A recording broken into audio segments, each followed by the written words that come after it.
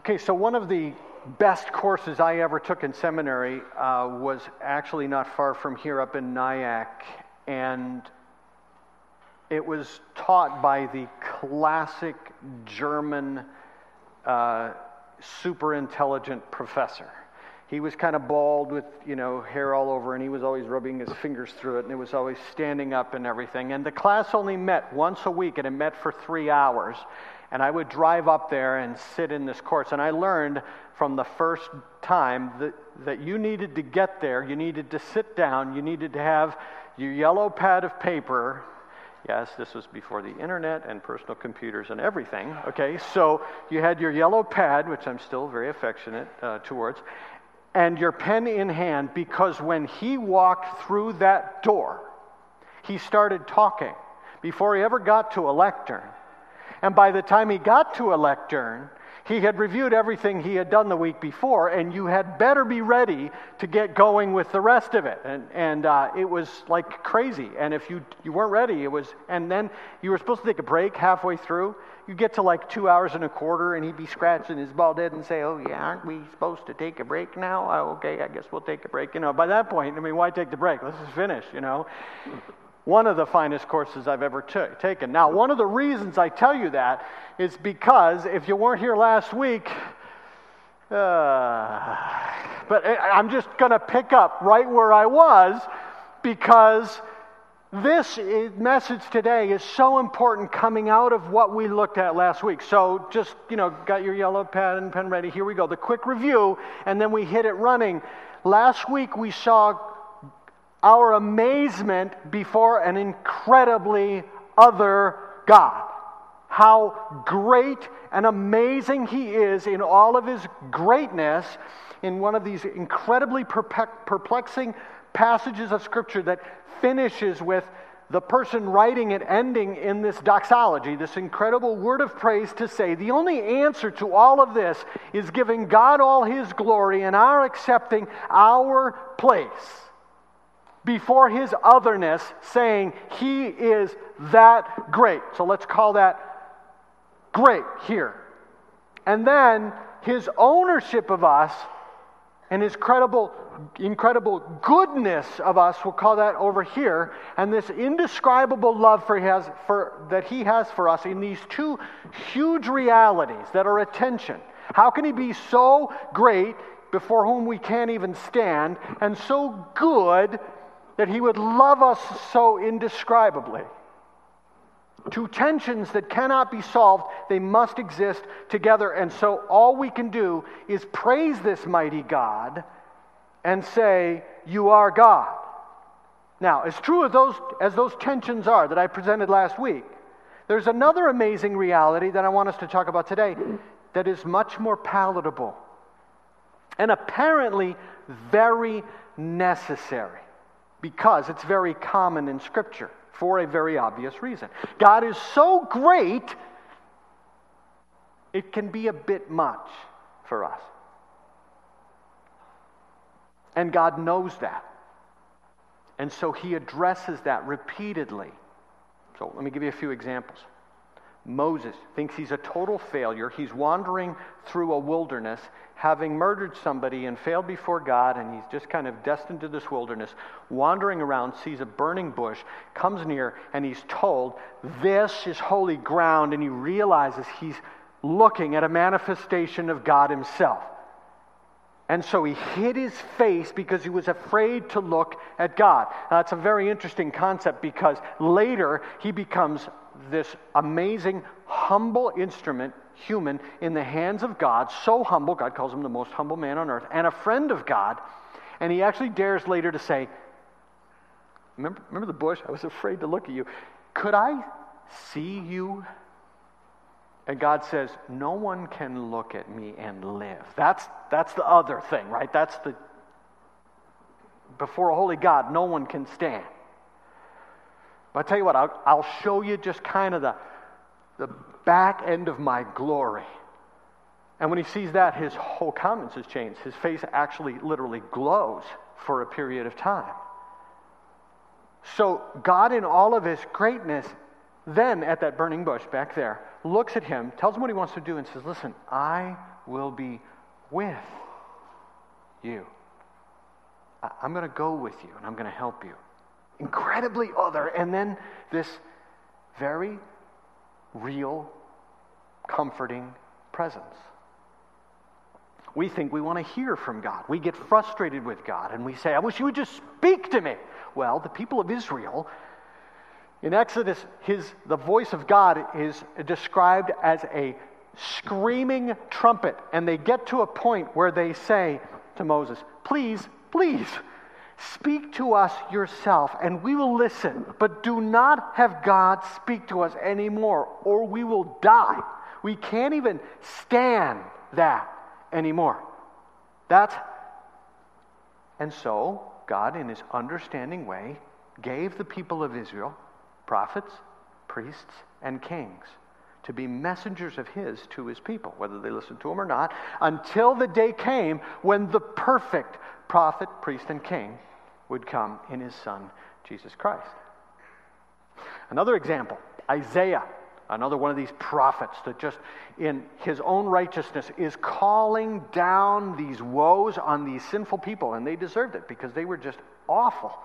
That's the first 5 chapters of his book, and then in chapter 6, he is stunned because God catches him up in a vision, and he sees the Lord. And to that he says, woe is me, for I am ruined. All of that otherness. And then God looks at him and he sends a seraph down with a burning coal out of his altar, touches his lips and says, your sin is forgiven. Your guilt is taken away. Your sin is atoned for. God in all of his greatness. And then this amazing love in his forgiving sin. Jesus. Got to give you more examples. Chapter 11.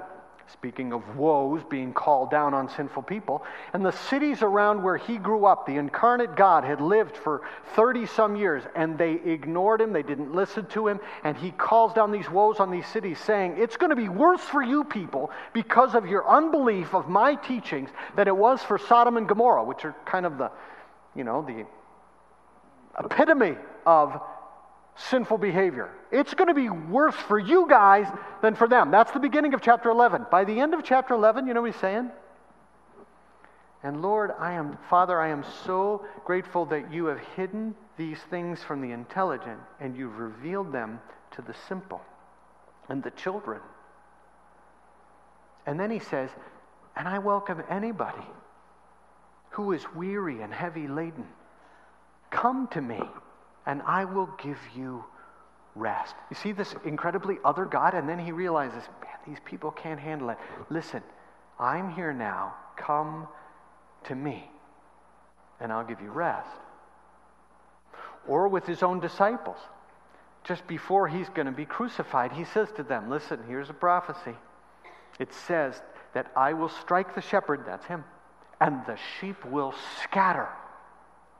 Well, no. And they all start in with their, no, even if I have to die, I'll never leave you. No, we're going to be faithful to you. We're your disciples. He goes, no, you're going to be scattered. You can't even handle it. But that's okay. After I'm risen, I will go ahead of you in Galilee. Now, these guys were from Galilee. He not only knew that they were going to fail him, he knew where they were going to run. And he says, I'll be there when you get there. This is what our God does over and over again. We can't handle. I know what you want me to say, right? We can't handle the truth. We can't handle God in all of his greatness. So he says to us, let me show it to you this way. And that's what today is all about. Last week, in all of his greatness, I asked you, let God be God, please.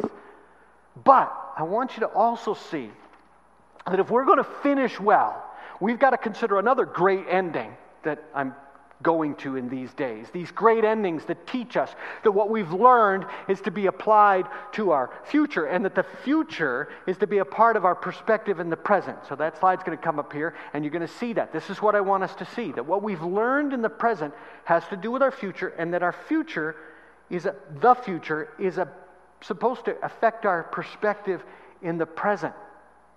And that these great endings are so memorable because there's something in them and their context and their meaning that if they are well applied will help us finish well. And I want us to get to one today that personalizes this incredibly other God, this great God who's good.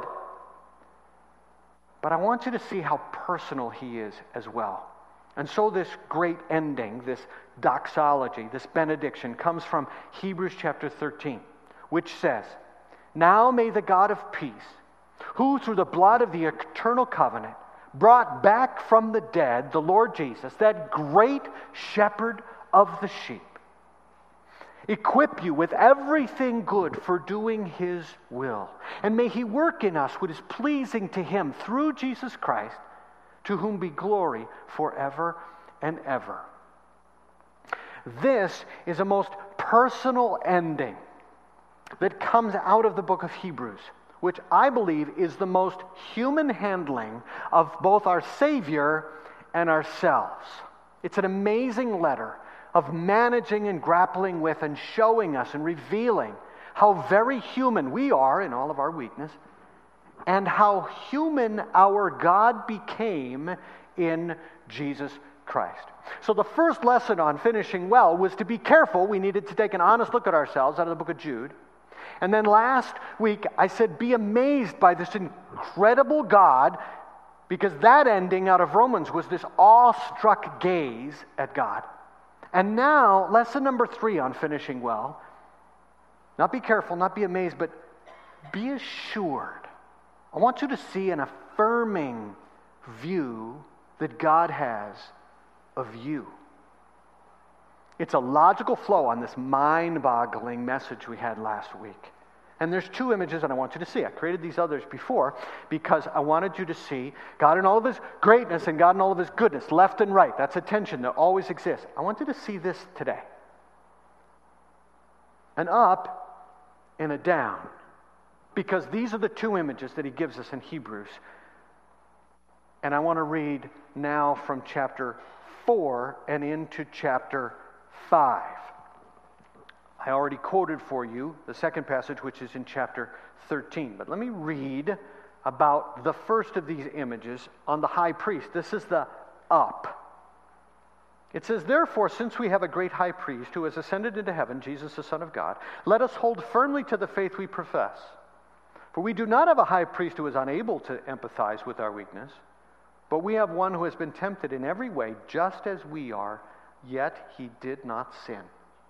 Let us then approach God's throne of grace with confidence, so that we may receive mercy and find grace to help us in our time of need."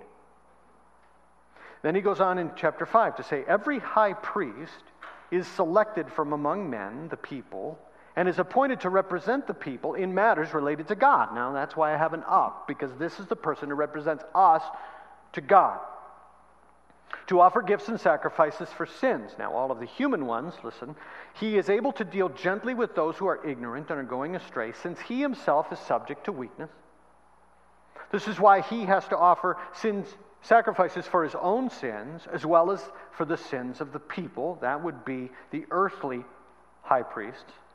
"And no one takes this honor on himself, but he receives it when he's called by God, just as Aaron was.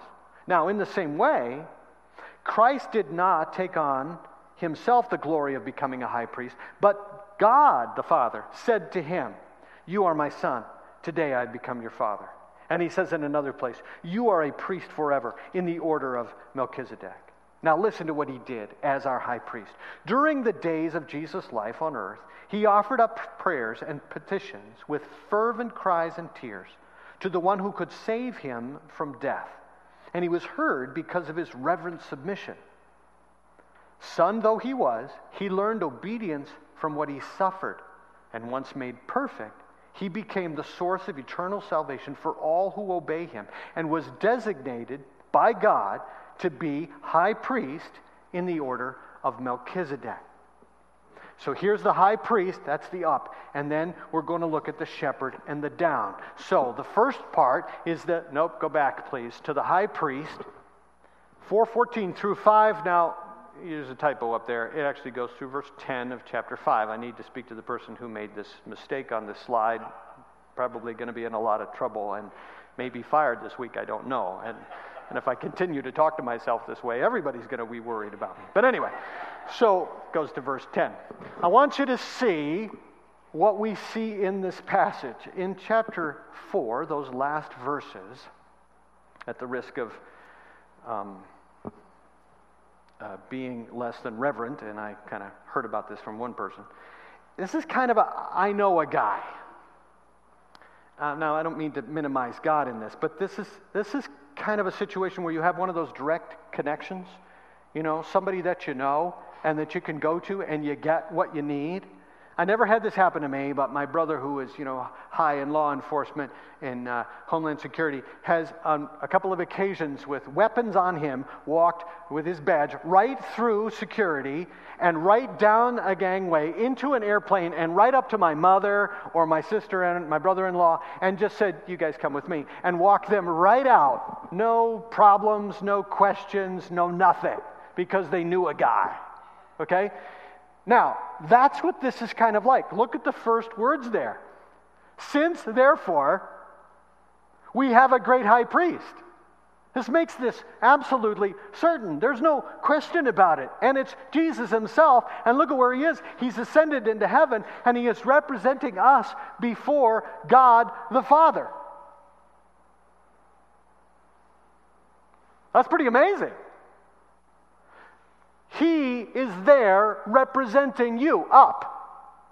He stands before the Father and says, "I know this one. I am his or her representative." Now, what makes him qualified? Well, look what he's accomplished in verse 15. Look at what he did. "For we do not have a high priest who is unable to empathize with our weaknesses, but we have one who has been tempted in every way just as we are, yet he did not sin." He did it. He accomplished it. He gets it. And it's interesting that some of your translations will say, "We don't have a high priest who cannot sympathize." Empathize is a better word. You know the difference between those two? Sympathizing is sharing a feeling. Empathizing is sharing an experience. He doesn't just feel where you are. He's been there. And that's why he can represent you so effectively before the Father, because he shared that experience. And then he offers this incredible freedom, this all-access pass into the presence of God, this access into his dwelling. And you'll notice that the throne that he's on, that we can so boldly approach, is a throne of grace. You're going to stand before a throne of God. And it's either a throne of grace, if you embrace this representative of yours now, or it's going to be a throne of judgment. And in that, he will be just in his judgment. But we have the opportunity to enter before a throne of grace. And he isn't there just to smile and say, "Hey, how's it going?" He's there to meet our needs, to help us in our time of need. Look at what he does. Now, how can I be sure of that? Well, that's what chapter 5, those verses that I read about. The first 3 verses describe that God established this high priest. So there was somebody to represent us before God, because we can't stand God. He's so other. There had to be somebody to represent us. And this Jesus became that one. This was God's idea. He didn't take it on himself. And then verses 7 through 10 talk about the very human description of what he did on our behalf. This total dependence, this absolute submission, this learning what we need to learn through what he suffered. And then completing what we could not complete. And he becomes the source of salvation for all who obey him. Get this, here's the point. It's written right there. God is satisfied with your representative before him. Are you? Is Jesus enough? We wouldn't say it out loud, but we have this kind of a twisted spiritual pride sometimes that questions whether Jesus is really enough.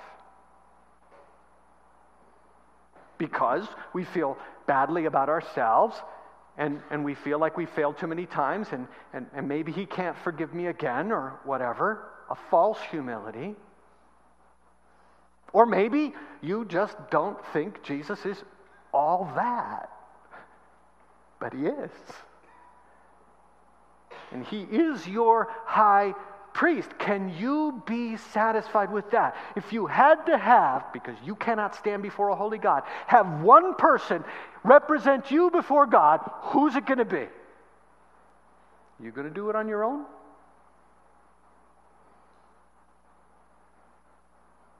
Or are you going to say, I know this guy, let's just call it all capital letters, okay? Who knows me and who took my place.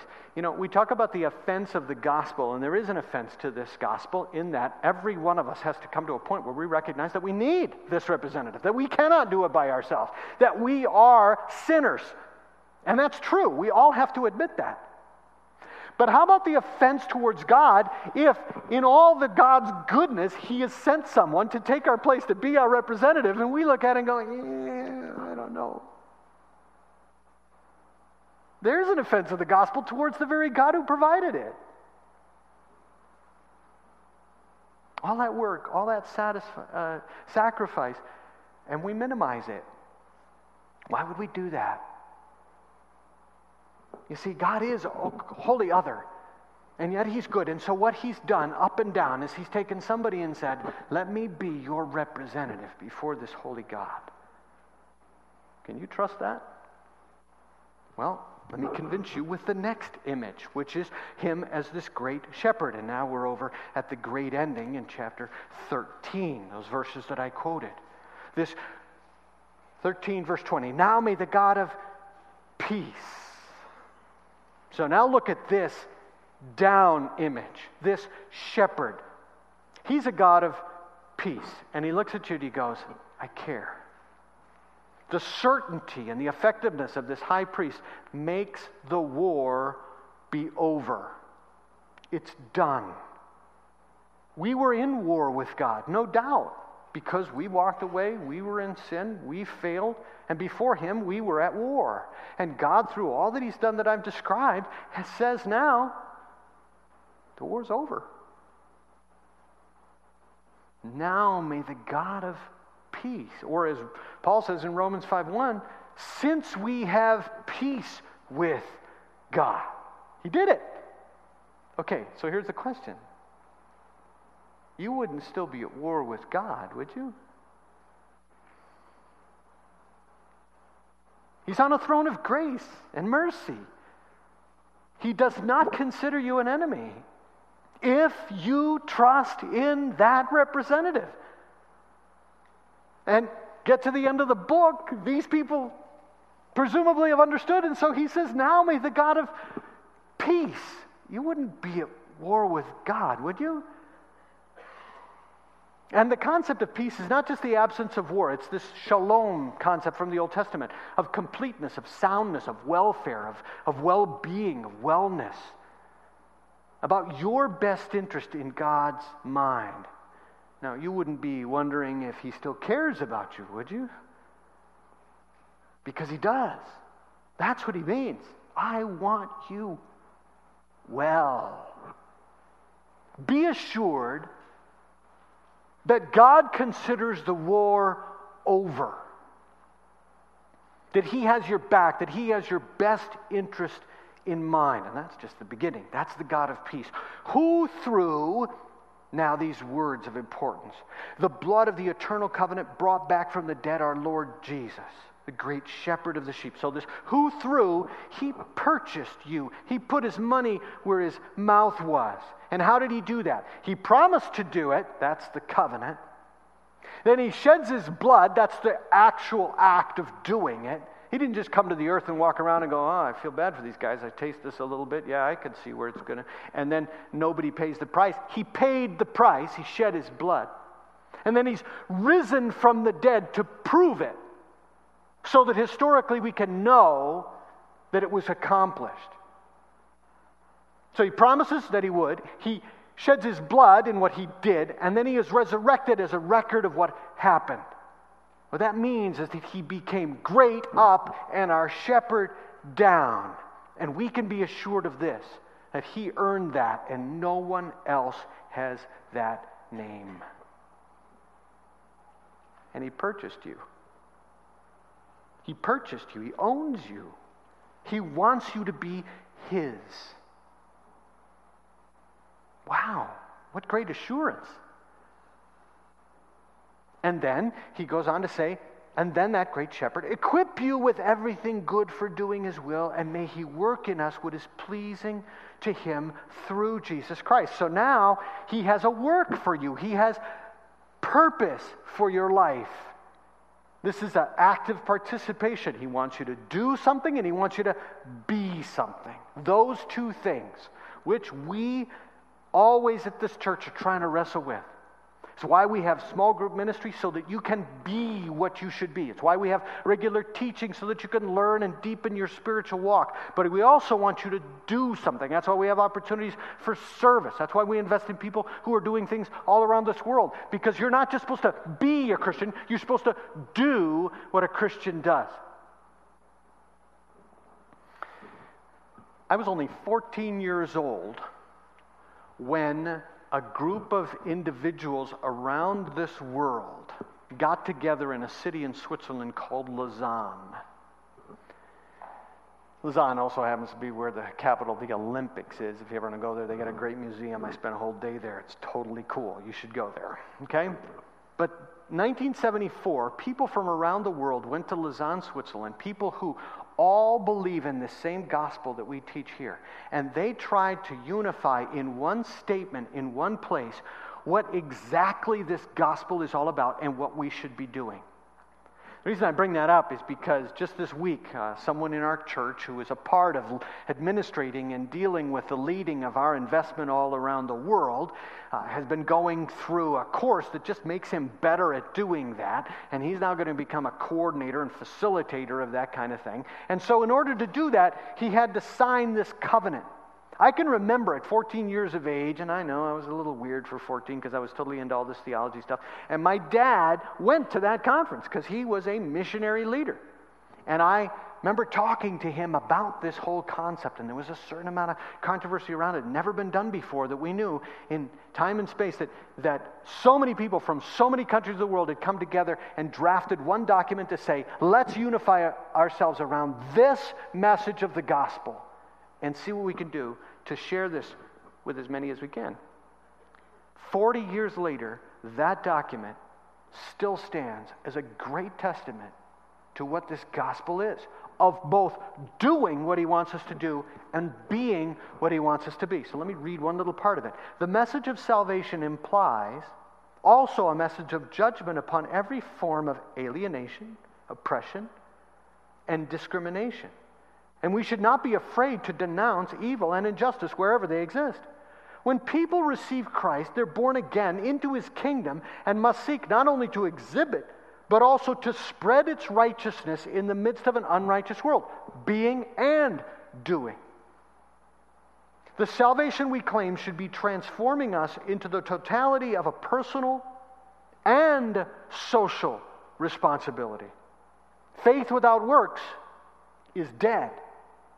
Or our own statement of faith, which you can find in our documentation right here, says, we believe that God's justifying grace must not be separated from his sanctifying power and purpose in our lives.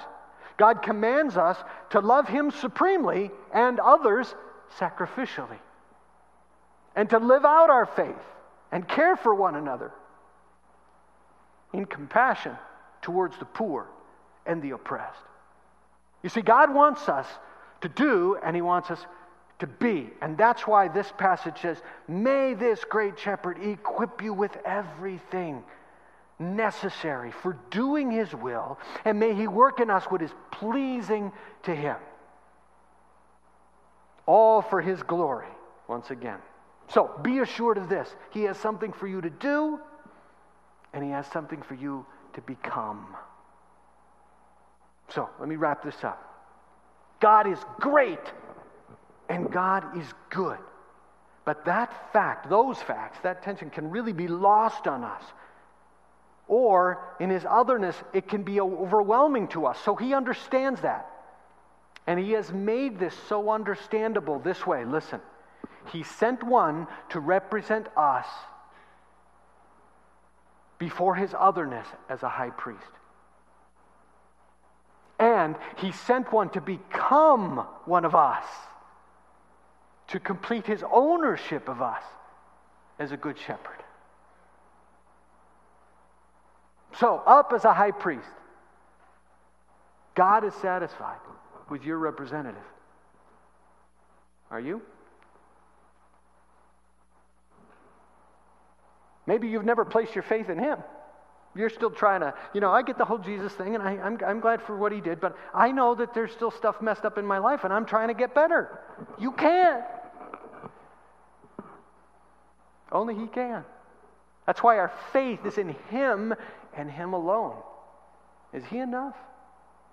Is Jesus sufficient for you? Don't let any kind of false humility or spiritual pride twist that into anything other than a total surrender to one Son of God who stands before the Father and says, this one has their faith in me, and that's enough. And then the great shepherd, be assured that because of all of that, there is peace. You don't need to be at war with God. He's got your back. He's got your best interest in mind. Part of our finishing well is understanding that it all finishes well. Oh, we've got a bunch of junk to endure now, but we win in the end. And one of the ways that we can keep going through all the mess is because we know in the end that we win. That God is not angry with us. That he poured out his wrath on his Son and gave us the opportunity to live in peace with God. So be assured there's peace. Be assured that there's a purchase. He didn't do that for nothing. He did it because he wants you to be his, and he owns you. And he's good. So, he's earned that title. No one else can. You're his. When that's the case, you do what he wants you to do. Not trying to work your way to heaven, but just trying to say, whatever the great shepherd and the good shepherd wants of me, I'll be indebted forever. So I do what he wants me to do. And then he looks at you and goes, and that's what I want because I've got purpose for you. Be assured that there is something for you to do and something for you to become. There is purpose for your living on this earth. And he wants you to do it. And he wants to equip you with everything necessary for accomplishing what you will do and to work through you to become all that he wants you to be. Are you convinced of God's good plans for you? I want you to think about how you might ignore his peace. Do you do that? He tells you, I'm the God of peace. So we fill our lives with anxiety and worry and concern. Fear. May the God of peace, through all he did, give you peace. Don't ignore his peace. Ask him for it. Ask him for a deeper understanding of it. Do you deny, do you let him guide you as a great shepherd? Or are you one of those wayward sheep? He's purchased you. He wants you to go where he wants you to go. So will you let him guide you? Or do you deny or doubt what he's asked you to do or to become? You shouldn't, because he has a purpose in it. So I want us to pray about those very things right now as we close. And think about those this week. About how you might ignore his peace. About how you may be resisting his guiding. And about whether you deny or doubt what he has for you to both do and to become. Let's pray.